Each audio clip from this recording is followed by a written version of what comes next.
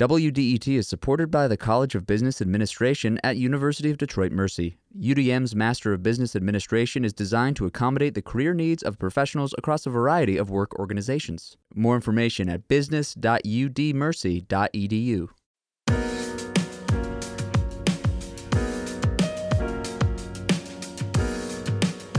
You're listening to The Metro on 1019 WDET, your source for daily news, arts, and culture here on The Metro, bringing you the latest in Metro Detroit through stories and conversations. I'm Nick Austin. And I am Tia Graham. And today on the program, we'll hear from Michigan poet laureate Nandi Comer about the search for Detroit's poet and composer laureate and a poetry workshop series for teens. And of course, we're going to get into Pop-Tarts. Always love Pop-Tarts. But first, in recent months, the city of Dearborn has seen a lot in the national spotlight. In fact, it's been there because the city has some of the highest concentration of Arab Americans in our country, and many have been protesting Israel's destruction of Gaza, the killing of about 25,000 Gazans, and the migration of millions of people in that area of the world.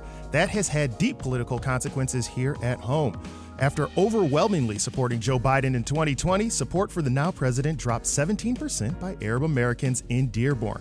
All this has caused Dearborn Mayor Abdullah Hammoud to refuse to meet with the president before eventually taking a meeting and continuing his demand for a ceasefire to the war in Gaza. To discuss this and more as we rapidly approach the presidential primary, we have Professor Sally Howell here. She is a professor of history and Arab American studies at the University of Michigan-Dearborn. Professor Howell, welcome to the Metro.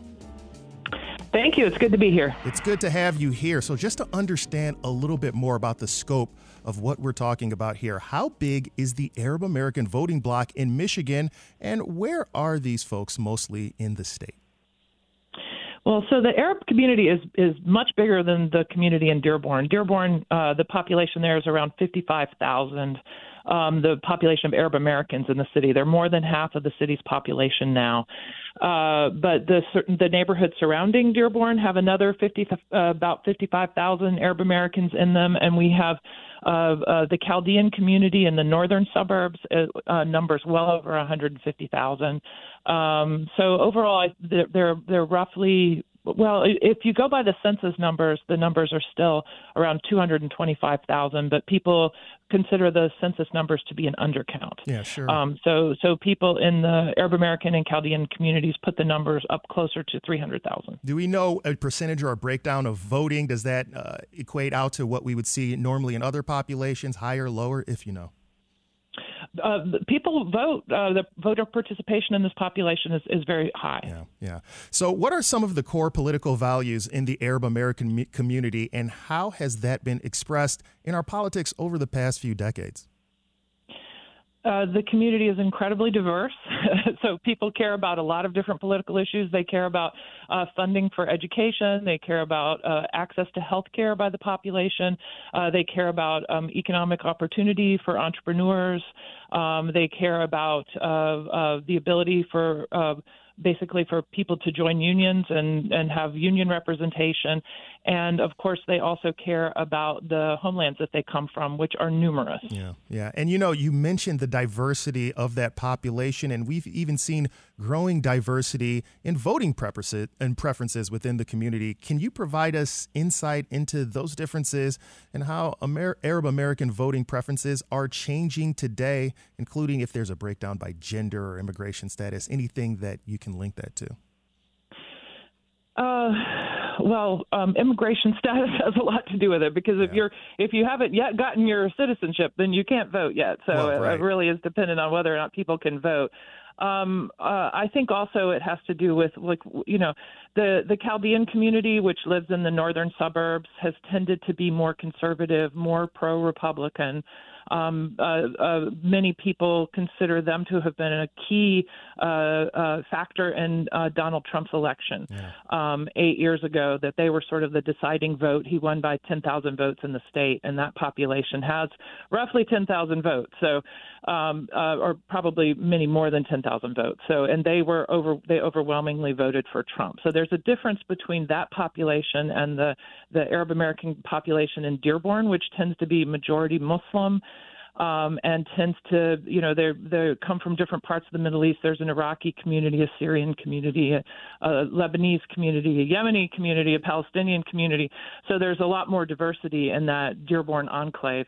And the community has been, the Arab Americans were a part of the city of Dearborn before it took its current shape. They've been there back since the 1910s. They came there at the time that the Ford Rouge factory was being built.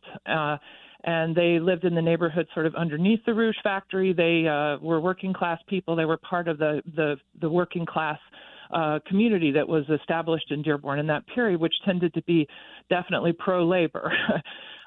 So sort of moving into the 60s and 70s and 80s, people were definitely in the Democratic camp. When Jesse Jackson ran for president in 1988, he actually won the primary in Dearborn, and that was largely because he reached out so much to the Arab American community there, and they put him over the top. So there's this sort of long history of left activism in the community, but because people are immigrants and they tend to be small business owners and many of them have sort of conservative religious values.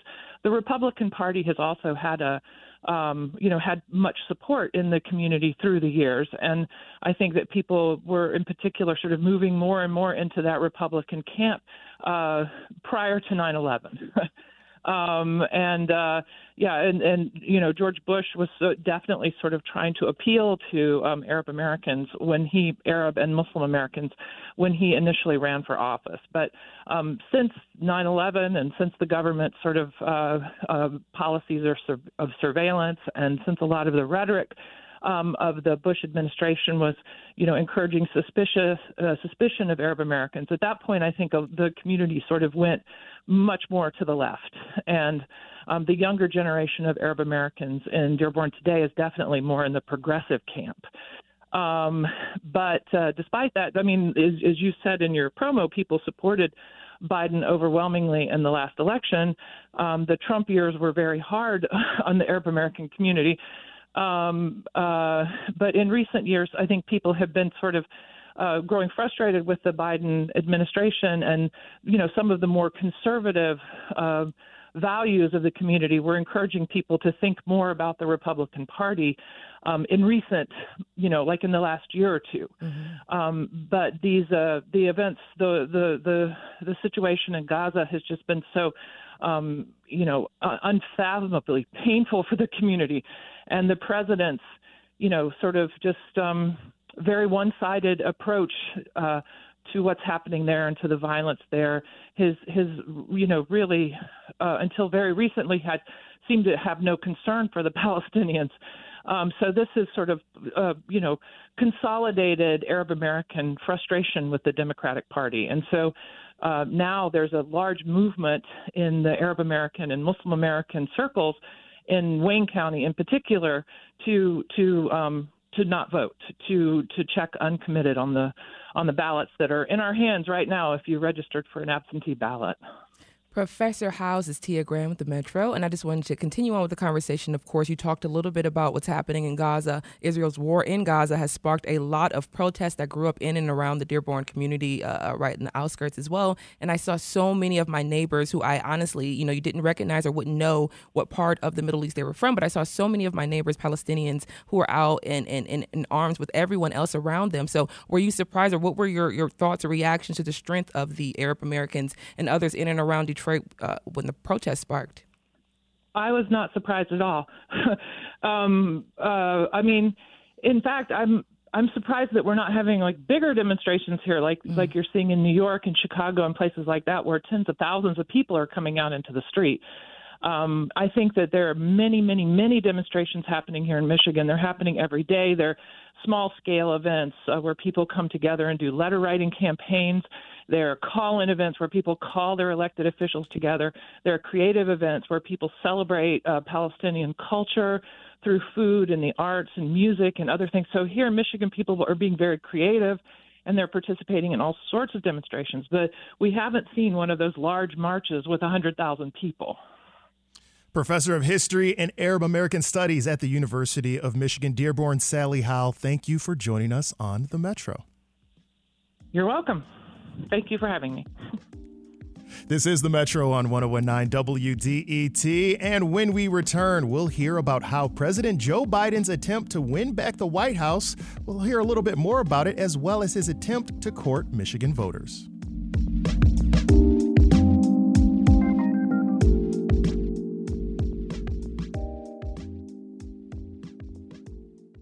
WDET is supported by the College of Business Administration at the University of Detroit Mercy. UDM is offering a new Master of Science degree in ethical leadership focused on sustainable, ethical, and inclusive problem solving.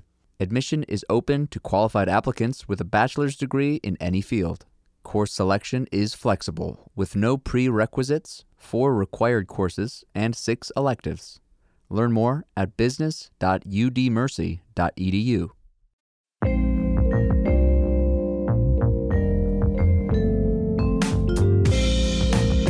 Welcome back to the Metro on 101.9 WDET. I'm Tia Graham. I am here with Nick Austin and just giving you all a quick weather forecast. It's a chilly start to the day. There's a chance of rain and snow right before 1 p.m., which is happening right now. We see outside our door. Today's high is near 42 degrees and wind gusts could get as high as 37 miles per hour. So please be prepared for those strong winds. Now, by many measures, Democrats are doing pretty well. In Michigan, they controlled the governor's seat and temporarily had a majority in the state House and Senate. On the national level, they held on to similar majorities and unexpectedly did well in the midterms. But despite all this, Democratic President Joe Biden is not much more popular than presumptive Republican nominee Donald Trump in the polls. WDET's Quinn Kleinfelter digs into Democrats' strategy to win back the White House and the significance that Michigan voters will play in this attempt.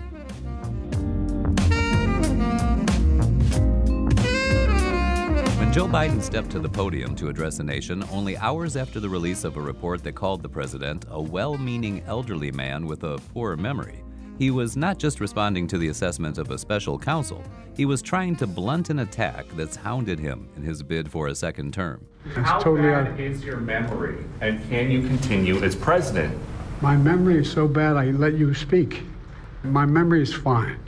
My memory, take a look at what I've done since I become president. None of you thought I could pass any of the things I got passed. How'd that happen? I guess I just forgot what was going on.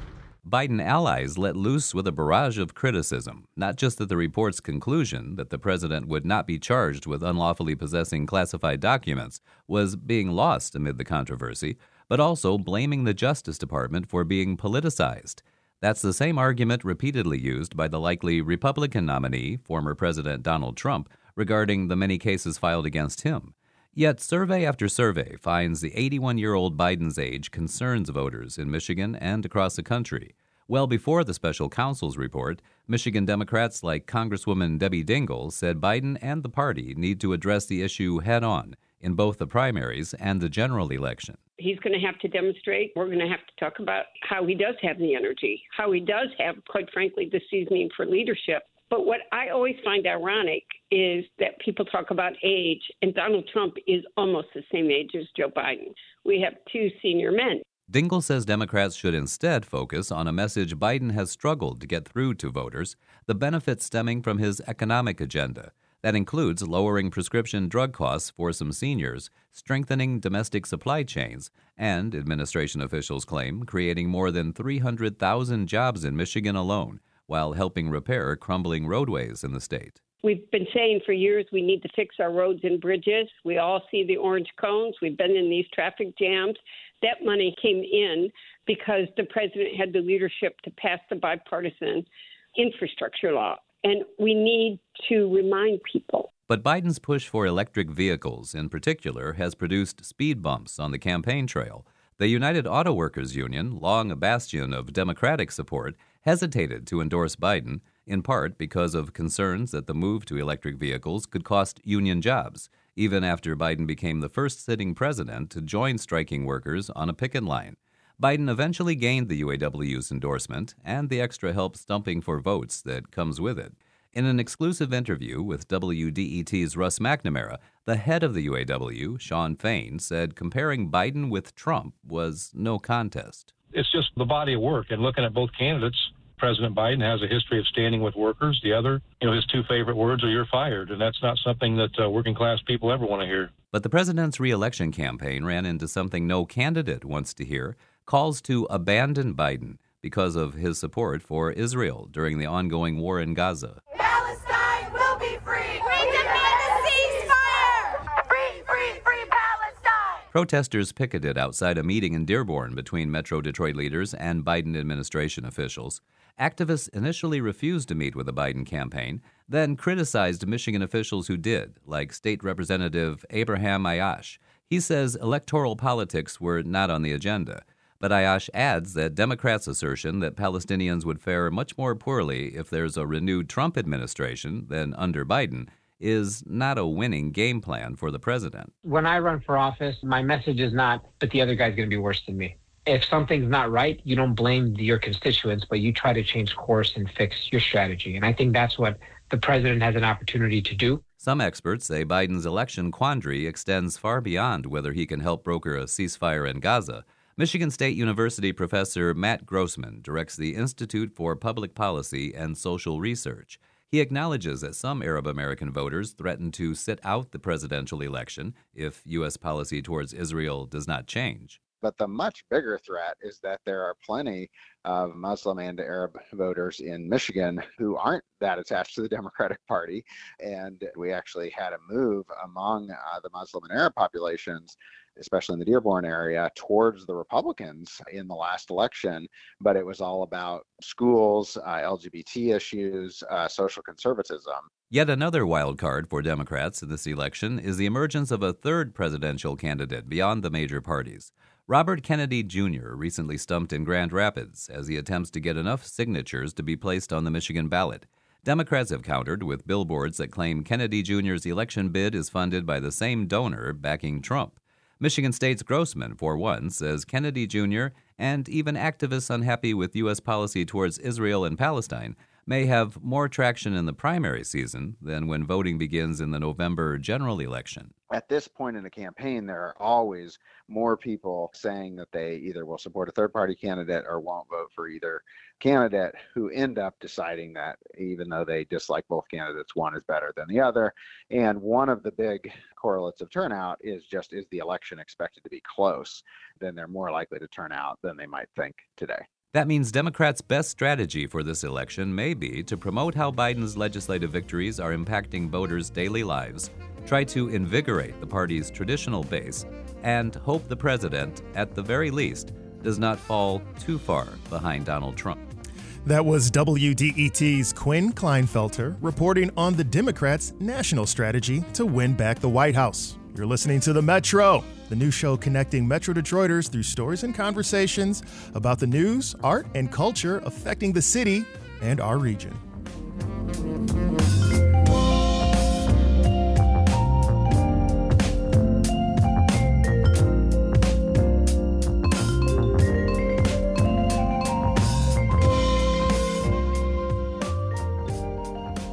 Now, despite the rising death toll in Gaza, Israel has not stopped its mission to root out Hamas leaders involved in the October 7th attack, and America is continuing to send weapons to Israel. But the U.S. State Department is now investigating to see if Israel is misusing its weapons in Gaza by attacking civilians.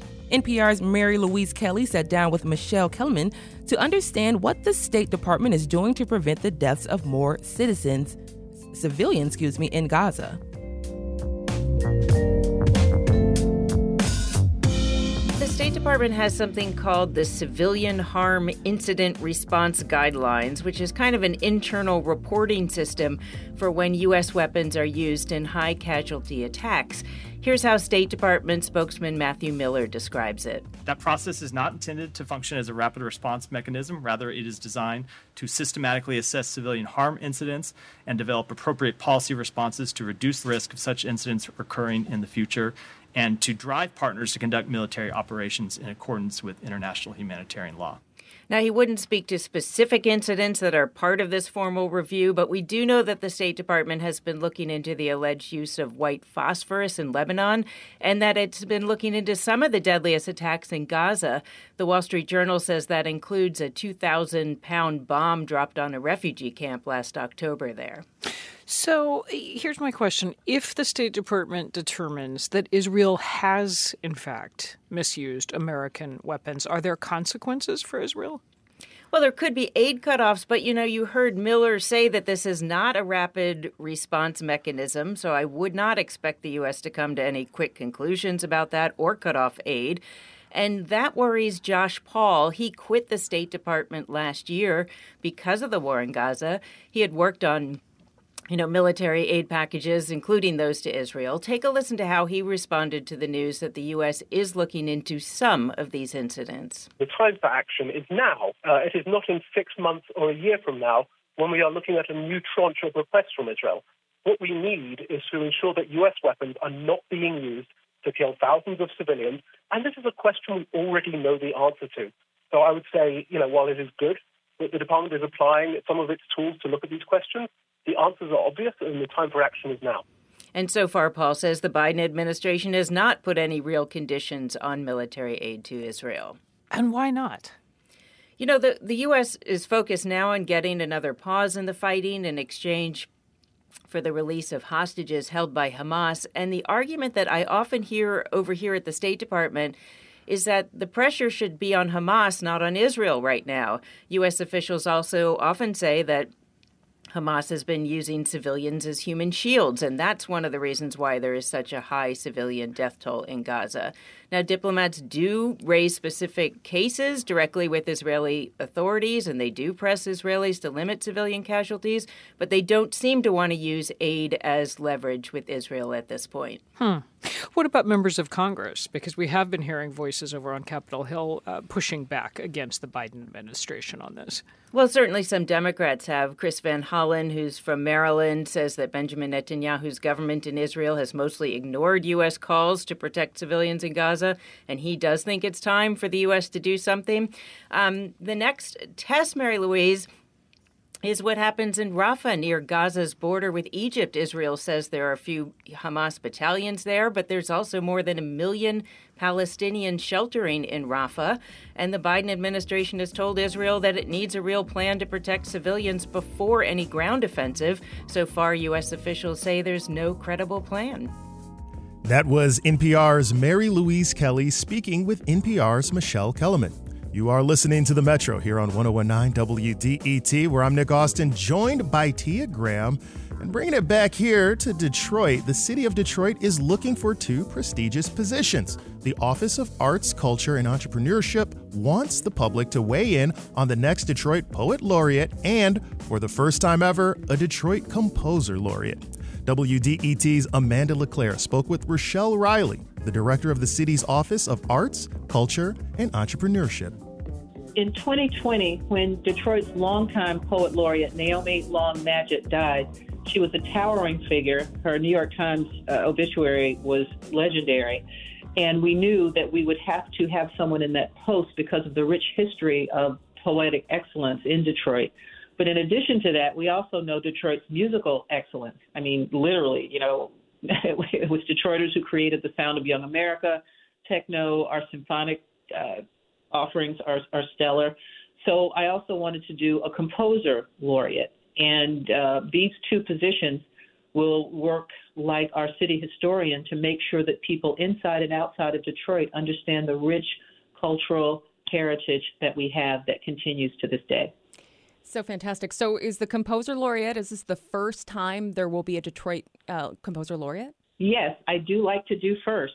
So this is something that was done, and some other cities have done it. Some others have attempted it. Some people have talked to us about trying to do this in years past. This is the first time I've been able to do something like that. And what we want is someone who's going to advocate for and represent Detroit's musical experience and community and history. And they're going to create a legacy project. One of my favorite films is Mr. Holland's Opus, where, somebody creates an original composition and they may not get to hear it or to believe it until it happens. Well, we want people to know that in Detroit, there will be an original piece of music every year that represents our city, and it will be performed in celebration of our continued commitment to musical greatness. They're also going to collaborate with residents and organizations and programming on schools and projects, because I want any child in the city of Detroit who wants to grow up to be a poet or a composer or a performer to know that they are wanting to do something where there's a rich history of that already being done, and that they can do it in Detroit. They don't have to go to New York or to Austin or to Atlanta or to Seattle. We're going to do that here. We're going to nurture that here. We're going to support that here. Yeah, very prestigious position. So I know only Detroit residents can qualify, but these are public nominations, right? So if someone knows someone, they can offer their name up. These are open nominations. We expect to get them from anywhere and everywhere, but we do want it to be a Detroit resident because it's a Detroit project. We love our city. We want to lift up things that speak to Detroit. I think it's one of those things that's great, and I'm hoping that maybe some other cities might want to follow suit and do something like that. And I know that I have been talking a lot with Michigan's poet laureate about these types of things, where we must have these public positions, these positions of stature that speak to creativity. Creativity takes courage. You'll be hearing a lot more about that in 2024 from my office. And we want people to be courageous. That was Rochelle Riley, the director of the city's Office of Arts, Culture, and Entrepreneurship. WDET's Amanda LeClaire spoke with Riley. The deadline for nominations is March 15th.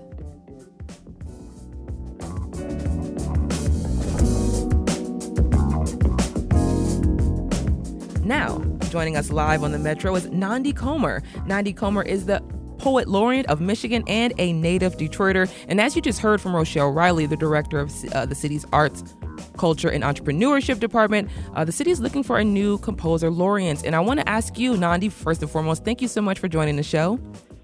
Oh, thank you for having me. Yay. So when we hear Riley say we want people to be courageous, being Michigan's Poet Laureate right now, what does courage mean to you, especially pursuing a creative career path? Oh, I mean, courage just as an artist in general, thinking forward, being forward thinking and thinking about how to respond to the world that you're experiencing and how to be a support to the community.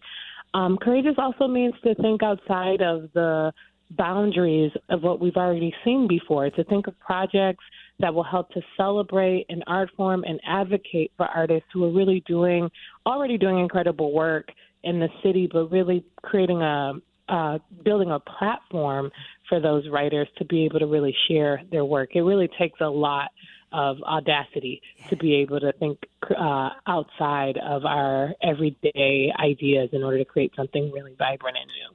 And so what can people expect from both the Detroit Poet Laureate and the Composer Laureate? What are going to be some of their roles throughout the city once they're chosen? Well, I imagine that both of them will be holding a responsibility in terms of like really going out to all parts of the city and creating programming for all of them. I have not designed either of those positions, but from the conversations that I had with Rochelle and from seeing the work that I saw Naomi Long Madgett do, it means really like putting yourself out as an artist to show your own work, but even more so, really showcasing the work of other artists in the city. How do you create a space for other artists who are interested in these fields and really show them that they can have success in that? So as we switch gears here just a little bit, there's the Inside Out Literary Arts program that's happening. It's the second annual Detroit Youth Poetry Con. You're also going to be there. You're going to be leading workshops and helping young people write. Can you give us a little bit of a rundown about what's going to be going down that day, March 9th? Oh, yes. I am very excited about this because I was an Inside Out student when I was in high school, one of the first classes to receive the benefits of having poets come into my classroom and really give us the firsthand experience of what it's like to be a professional poet. And so PoetryCon, which is, totally spearheaded by Inside Out Literary Arts Project, I'm an invited guest. There will be a whole day of workshops. There'll be several open mics for the youth to be able to share their work with one another and other poets. And then one of the highlights of it is that they've invited a New York Times bestseller, Ross Gay, to be a featured workshop leader and featured speaker at the end of the day. That event is open to the public, and you can go online and register because it will be a full event if you're thinking of going to see that headlining event. So I think the youth are really going to be really excited about it. And I think that everyone participating is really going to get something out of it. My last question before I let you go, what right now would you say is the state or the world of poetry in the city of Detroit, and what would you like to see coming out of it? Well, I mean, I love being a poet in Detroit. There are so many spaces for Detroiters to really get involved in poetry, and so many kinds of poetry out there. So we've got like the spoken word artists, the performance poet artists. We have page poets that have just been making incredible feats on a global level. Our poets have been doing really great all around the country. What I would like to see, though, is I would like to see Detroit actually see how incredible their writers are. I don't think Detroiters actually know just how great their poets are. And so I would love to see Detroit have a center for writers, a place where writers can not only learn about the work of other writers in Detroit, but also a place to gather and really learn from one another about what an incredible art form it is.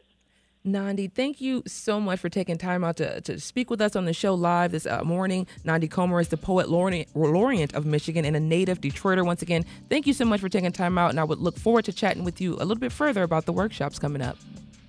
Oh, yeah, I would love that. Thank you for having me. You're welcome.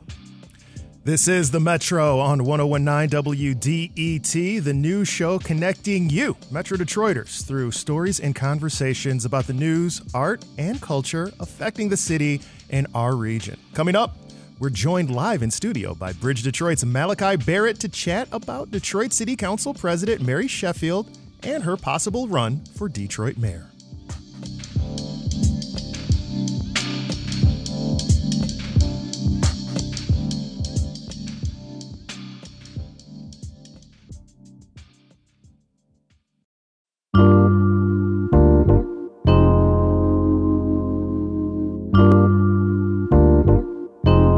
Welcome back to the Metro here on 101.9 WDET. I am Tia Graham. I am here with Nick Austin. And I just want to say it is a chilly day today. We have rain and snow showers forecasted. Today's high near 42 degrees, wind gusts 37 miles per hour. So really, really gusty out there. Just make sure you're prepared for those weather forecasts for the rest of the week. However, we are joined live in studio, Nick. Yeah, and he's brazing through that cold. I walked out to meet him and saw the snow coming down around us. So good on you, Mr. Malachi Barrett. But before I let people know more about what you're up to, the reason you're here is because this week we learned Detroit City Council President Mary Sheffield has quietly amassed quite a war chest in donations for a potential mayor bid in 2025. While she has not formally announced a run for city mayor, her campaign account ended 2023 with over $120,000 in donations. Top donors included Ambassador Bridge owner Matthew Maroon and his wife, who contributed the maximum allowed $8,325 each. So, to learn more about her fundraising efforts as well as the outlook of the race, we're joined right now by Malachi Barrett, a reporter covering the city for Bridge Detroit. Malachi, welcome to the Metro. Howdy. How you guys doing? Doing well. Glad to see you here. And I know you took a look through the publicly available campaign disclosures for this potential bid from City Council President Sheffield. What stood out to you when you looked through those numbers? Yeah, so as you've noted, she's not officially announced her candidacy. She hasn't held a launch party, that kind of thing. But these fundraising numbers to me show that she's beginning to take this seriously. She's building relationships with influential donors, and she's beginning to put together a campaign infrastructure that's going to be important. The next city election's in 2025, so we have quite a bit of time left.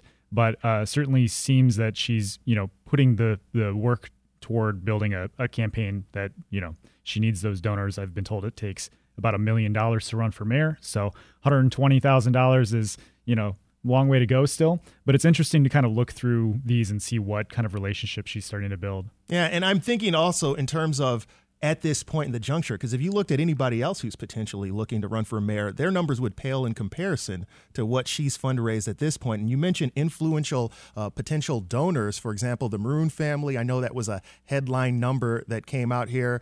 Historically, has Sheffield received money from the Maroon family? And are you aware of whether she's voted in relation to any projects or actions where it looked like that family would have an outsized interest? Yeah, so she accepted nearly $17,000 combined from Matthew Maroon, owner of the Ambassador Bridge, and his wife. And, that's notable because I think the Maroons have a pretty rough reputation in Detroit for expanding their land holdings and the bridge company assets into neighborhoods. Certainly, Matthew's father, Manuel Maroon, had kind of a worse reputation for being more aggressive in those dealings.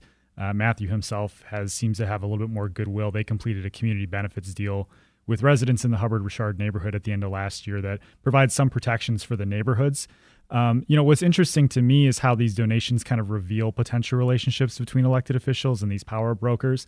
The Maroon family has donated quite a bit to city council races and mayoral elections in Detroit and the region at large and really in the state of Michigan for a long time. So it's not, surprising that they would be beginning to donate to candidates.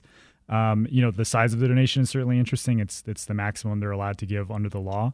But candidates need votes to win. They also need money. And so, you have to kind of think about what candidates are doing to bring in both of those things. I wasn't able to learn whether there were any meetings between Sheffield and the Maroons, any kind of discussions about what a Sheffield mayor administration would look like. She's certainly been less than eager to give developers what they want, especially when it comes to downtown projects. She had voted to approve the land swap deal for Riverside Park that a lot of residents were opposed to because it would, in their mind, diminish some of the leverage they would have in negotiating that community benefits agreement. But I don't think it's, you can't really say that she's been like a major supporter of a lot of what the Maroons have been doing.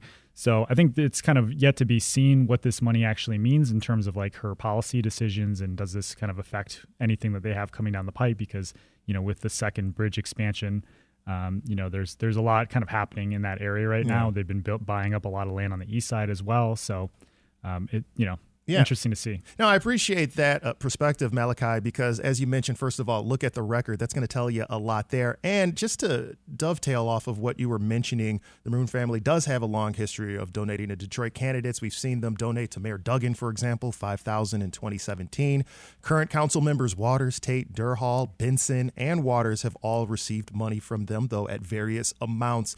So one of the things, before we get into other potential candidates for this run, I was thinking about is, do we notice any pattern with any of these contributions in terms of influence? Or is this just one of those things where at such a low number, if you have that kind of money, you're just trying to get in the room, trying to be able to talk to people, or maybe just not even tick off an elected official by making these contributions? Yeah, I think on, for the Maroons, it's kind of due diligence that you would want to kind of build that goodwill with some donations, and it kind of makes sense to seed it out to people that end up in positions of power. I think it's very difficult for me to say, this influenced X vote, or, this kind of shifted a council member's opinion on a particular thing, right? I don't really have that kind of inside track on those relationships, but Sheffield has taken money from them in the past before. As you said, they've donated to several of the current city council members. Mayor Duggan has taken money from them in the past. So, it's interesting. Like I said, it takes about $1 million to run a mayoral campaign, and a lot of that money ends up coming from powerful individuals, developers, as well as like union groups. The SEIU has been a donor to Sheffield in the past. The carpenters and millwrights were a pretty large donors in these latest disclosures. Another thing that kind of stood out to us is she collected some money from the owners of a couple of recreational marijuana dispensaries. Marijuana has been a pretty contentious issue in Detroit, as some residents feel like there's been too much proliferation of those into their neighborhoods. Yeah, and some of the church leaders too, right? Right, yeah. I mean, it's what you really hear is a lot of older folks and church leaders saying that they don't want marijuana expanding in Detroit for a lot of the reasons that has kind of stigmatized that for a long time. But it's legal here, and it's a business here, and residents take advantage of those business opportunities. So that's where a lot of that tension comes in. Can residents benefit from the business aspect of that? Does it harm neighborhoods where it's been? And certainly I think that kind of long-standing concern about driving down quality of life from older folks who have that kind of long, it's been illegal for most of our lives, right? That's still really lingering. Yeah. Well, before I let you go, and by the way, if you do find out any of that influence, you let us know. We'll have you back here on the show, okay? But before I let you go, one of the things we also noted is Detroit City Council former Police Chief James Craig suspended his bid for the Republican nomination for U.S. Senate this fall, citing a lack of funds. But he also stated he's strongly considering a run for mayor next year. Do you have any idea how viable a bid like that might be in the city? And do we know anything about, Mayor Duggan? Is he going to try to run for it? Who else might be in this pool for 2025? So the mayor has not said what he intends to do if he plans to run for re-election for a fourth term, but basically any Democratic official that I've talked to over the last year has said he's all but assured to run for governor. So that's what we're kind of expecting. But anything could happen there. He could decide to run for another term. That gubernatorial election isn't until 2026, so there'd be a little bit of time in between. James Craig is interesting. He might have a better chance at the local level than running for Senate, but he suspended his campaign, funnily enough, as we're talking, because he didn't have enough donor support to keep going. So Craig really hasn't been a very serious candidate for offices that he sought. When he ran for governor, he was bounced off the ballot because he failed to gather enough signatures. He was among a group of candidates whose nominating petitions were kind of rife with fraud, and most of his signatures were thrown out. So he was tricked by a scam company. He said it was like a whole thing. Craig versus Sheffield, I think, would be a really interesting matchup, though. Like, there's some really clear contrast there. Sheffield's like half of Craig's age. She's more progressive. Craig has really allied himself with Donald Trump. He might have some goodwill among older voters who, appreciate his time as police chief. But he also presided over an era where surveillance expansion happened. There was some real damage that could have been done with his handling of racial justice protests. I mean, demonstrators sued the city and won $1 million lawsuit for excessive force by his officers. And then when he launched his campaign for governor, they showed up in force on Belle Isle. So I would imagine there's still a lot of resistance there. And, he's saying he's exploring it, which is about as serious as anybody else in this race has been so far. Right. So we'll see what happens. I mean, I think he probably does have people saying, hey, you should give this a look, and he might. But is he able to kind of talk to issues? Yeah. He hasn't really for the other races he's been in. So I don't know. In fairness, in 2024, Malachi, I've heard people saying you should potentially throw your hat in the ring. I'd vote for you. I'd vote for you. No. Those people don't know what they're talking about. Malachi Barrett, reporter with Bridge Detroit. Thanks for joining us on The Metro. My pleasure. Thanks for having me. Coming up, we're going to talk to a Michigander behind the creation of Pop-Tarts, or actually the Michigander behind the creation of Pop-Tarts. He passed away this week, but we'll learn more about the history of the treat later in the show. But first, a break.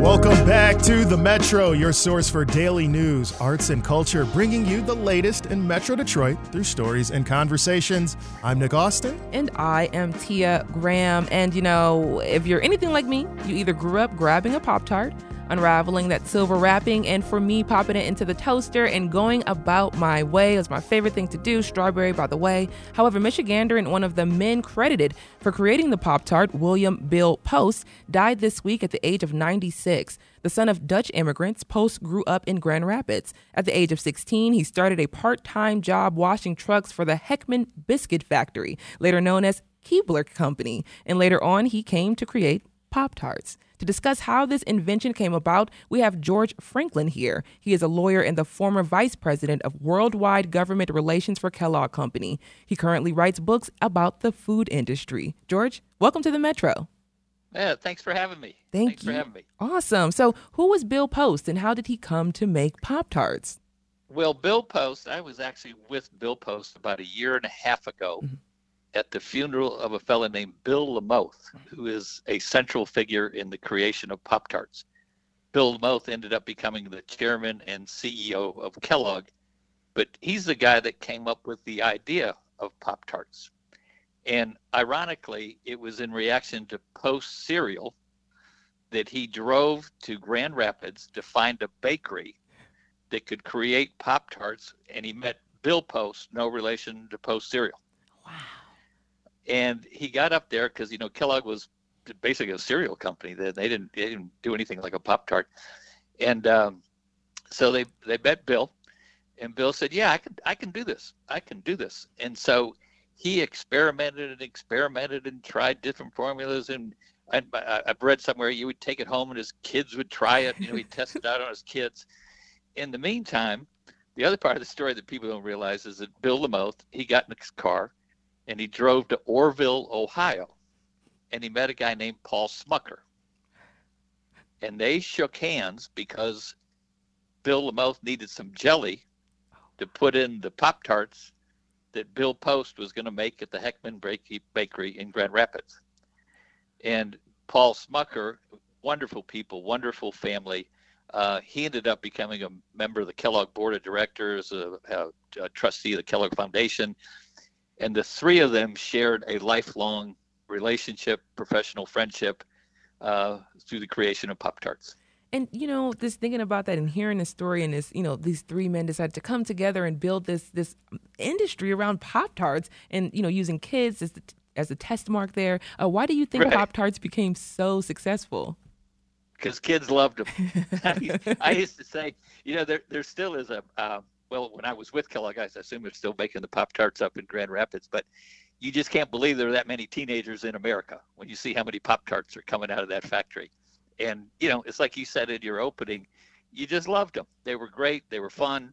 They were, they were a snack when you came home from school. And I think the Post had a different name. Their product didn't make it very well. But I think it was Lamothe that came up with the name Pop-Tarts. And I think that had a handle to it that just caught the imagination of people. I know. I just hear Pop-Tart and I just think delicious. But how did Pop-Tarts change Kellogg as a company? That's my last question to you before I let you go.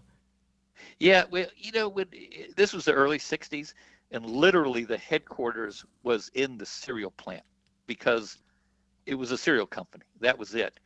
And I think it was the beginning of an evolution of the company into different food products and different areas of the food system. They weren't just solely a cereal company anymore. It made a dramatic change long term. And as I mentioned, Bill Lamothe ended up becoming the chairman and CEO of Kellogg for years. Yeah, so I almost just said I'm going to let you go, but I actually have one more question. If you Sure. can, just go into the relationship a little bit more with those three individuals and just talk about how they decided to build that brand of Pop-Tarts and how they just kind of created that legacy that we all have loved to live with today. They were in an era when a handshake was a handshake, and that's all you needed. And they were in it together. No one wanted to take all the credit. And Bill Post, he definitely made the first Pop-Tart. There's no question about that. But as he would tell you, when I was with him a year and a half ago, it was a team effort. And the Smuckers and the Kellogg people and the Heckman people then became Keebler. It was a team effort, and they worked together, and they created a great product. Yes, they did. Like I said, grew up on Pop-Tarts. Probably didn't need to, but definitely grew up on Pop-Tarts, eating those all the time. Loved them so much. That was George Franklin, former Kellogg Company VP of Worldwide Government Relations. His book, Raisin Bran and Other Cereal Wars, details his time working as a lobbyist for the company. Thank you so much, George, for sharing this beautiful story about Pop-Tarts. Love that so much. Thanks for having me, and I love your show. Thank you. This is The Metro on 101.9 WDET. I'm Nick Austin with Tia Graham. Tia, what I learned from that conversation is if I change my name to Post, if I was Nick Post, maybe I could have a high-powered job in snacks. I was about to say Nick. I don't know already. Nick Austin, I think of Steve Austin, Steve Cold, Stone Cold Stunner. I think of that. So I'm like, you're already famous in my book. I'll go with it. Thank you, Tia. But you know who's famous in everybody's book? The host of the In the Groove. In the Groove. Ryan Patrick Hooper. Ryan. Facts. No lies detected here. It's a pleasure to be on here talking to you two snacks in there. We've got you have plenty of time to think that up. I love it. We got a great show ahead for you. Sometimes with the weather, you have to make a decision. Do you fight it and try to go upbeat, or do you try to match the vibes? And as the snowflakes fall for another hour or two here in Metro Detroit, so will the beats. We've got a lot of great music coming up on In the Groove. We're going to start with new music from Yard Act. They just had a late night TV session on one of those shows, and I love this band because kind of have a punk energy, a no-wave vibe, but on their new album, they're saying, I'm really sick of being broke. Let's sell out a little bit. Let's make some hits. Let's actually make some music that makes people dance. And if there's one thing that I can wholeheartedly endorse, Nick and Tia, it's shilling. So I really support Yard Act. And we're going to play some of their music coming up on In the Groove with me, Ryan Patrick Hooper. He's no shill. He's just your host of the Metro, Ryan Patrick Hooper. In the host Groove. of the Metro He's now? the host of In the Groove. We're the host there. of the Metro. I'll take the Groove, the Metro. We can swap anytime, man. That's the Metro for Thursday, February 15th. You can listen to recent episodes online at WDET.org and make sure to subscribe to the podcast on your favorite platform. The show is produced by Sam Corey, David Lyons, and Jack Philbrandt. Our technical director is Nate Bender. Music is done by Sam Bolbian. Our news director is Jerome Vaughn, and our program director is Adam Fox. The Metro is a WDET production, a listener-supported service of Wayne State University. If you like what you hear and want to support the Metro, consider becoming a member at WDET.org/donate. Thanks for listening, and talk to you all tomorrow as well. You've been listening to WDET Detroit NPR station. You're connected to news, music, and conversation. Once again, goodbye, Nick. You're lucky I didn't say, welcome to Detroit today. You were close. WDET is supported by the College of Business Administration at University of Detroit Mercy. UDM is offering a new master's degree in ethical leadership focused on sustainable, ethical, and inclusive problem solving. More information at business.udmercy.edu.